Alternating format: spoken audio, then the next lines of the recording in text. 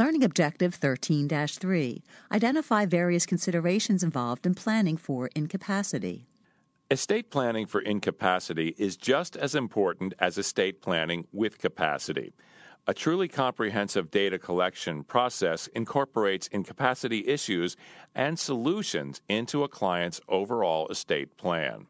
In asset management planning from an incapacity planning viewpoint, there are 4 basic planning methods. 1. A durable power of attorney. 2. A revocable inter vivos, or living trust. 3. A guardian or conservator of the property. And 4. A special needs trust. Depending on the specific situation, an individual may have more than one incapacity planning technique in place. A durable power of attorney can be an extremely valuable incapacity and estate planning document. It's a document with which a principal grants powers over his or her property or health issues to an agent who is referred to as an attorney-in-fact. If the person executing the instrument, the principal, wishes, the power for the agent may become effective upon execution. This type of durable power of attorney is often called a non-springing durable power of attorney. A springing durable power of attorney, on the other hand, is one that becomes operative only at the time the principal becomes incompetent. The terms and conditions that trigger when the springing power of attorney becomes effective must be stipulated within the instrument. The contingency typically is based on an independent determination by physicians. In addition to a power of attorney for asset management, there are 2 primary techniques by which an individual can plan for personal care upon incapacity: a durable power of attorney for health care and a living will. The first technique, the durable power of attorney for health care, may also be referred to as a medical durable power of attorney or medical proxy. Regardless of an individual's other estate planning initiatives and documents, the execution of a durable power of attorney for health care is a necessary safeguard in planning for incapacity. It allows for extensive flexibility and will take effect in any number of healthcare situations where a person may be unable to give his or her informed decisions. Another incapacity device specific to a terminal condition is a living will. In a living will, a declarant specifies in writing his or her wishes about the continuance or discontinuance of medical treatment, such as artificial life support, when the declarant is no longer able to give informed consent.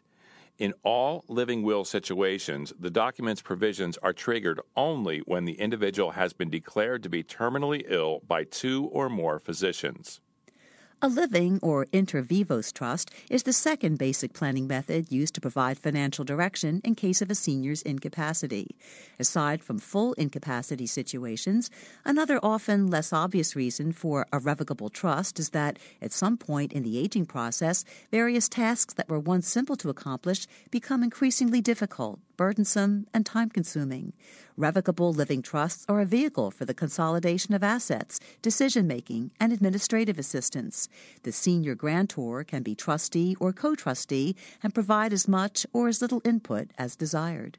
A living trust created for incapacity protection must contain a provision concerning an independent determination, usually the agreement of 2 named physicians, of what the grantor wishes to constitute incompetency.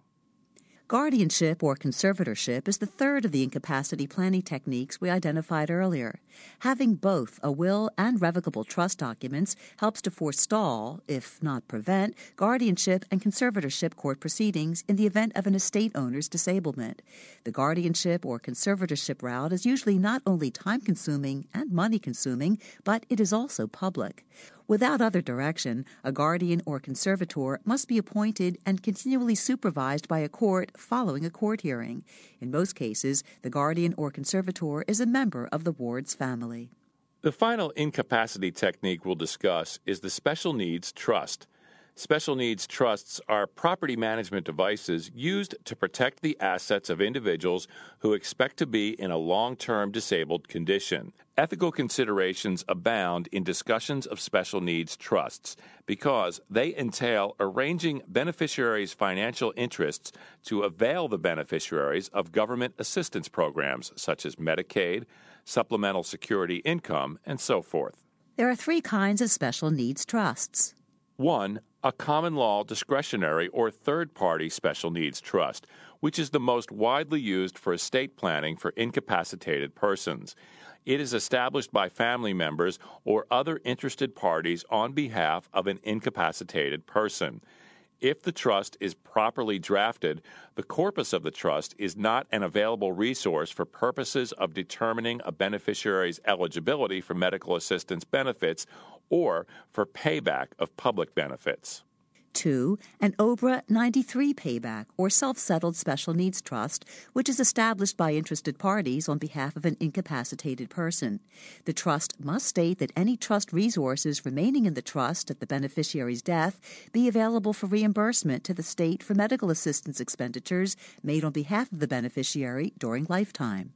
And 3, a pooled special needs trust, which involves a nonprofit organization that manages the funds of numerous disabled persons. Funds are invested in a common fund, and each special needs subject has his or her own individual account within the fund. When a beneficiary dies, the monies in the decedent's account can be used either to repay the state for the medical assistance it has provided on behalf of the decedent beneficiary or left in the pooled trust for the benefit of other beneficiaries. Learning Objective 13-3. Identify various considerations involved in planning for incapacity. Estate planning for incapacity is just as important as estate planning with capacity. A truly comprehensive data collection process incorporates incapacity issues and solutions into a client's overall estate plan. In asset management planning from an incapacity planning viewpoint, there are 4 basic planning methods. 1. A durable power of attorney. 2. A revocable inter vivos, or living trust. 3. A guardian or conservator of the property. And 4. A special needs trust. Depending on the specific situation, an individual may have more than one incapacity planning technique in place. A durable power of attorney can be an extremely valuable incapacity and estate planning document. It's a document with which a principal grants powers over his or her property or health issues to an agent who is referred to as an attorney in fact. If the person executing the instrument, the principal, wishes, the power for the agent may become effective upon execution. This type of durable power of attorney is often called a non-springing durable power of attorney. A springing durable power of attorney, on the other hand, is one that becomes operative only at the time the principal becomes incompetent.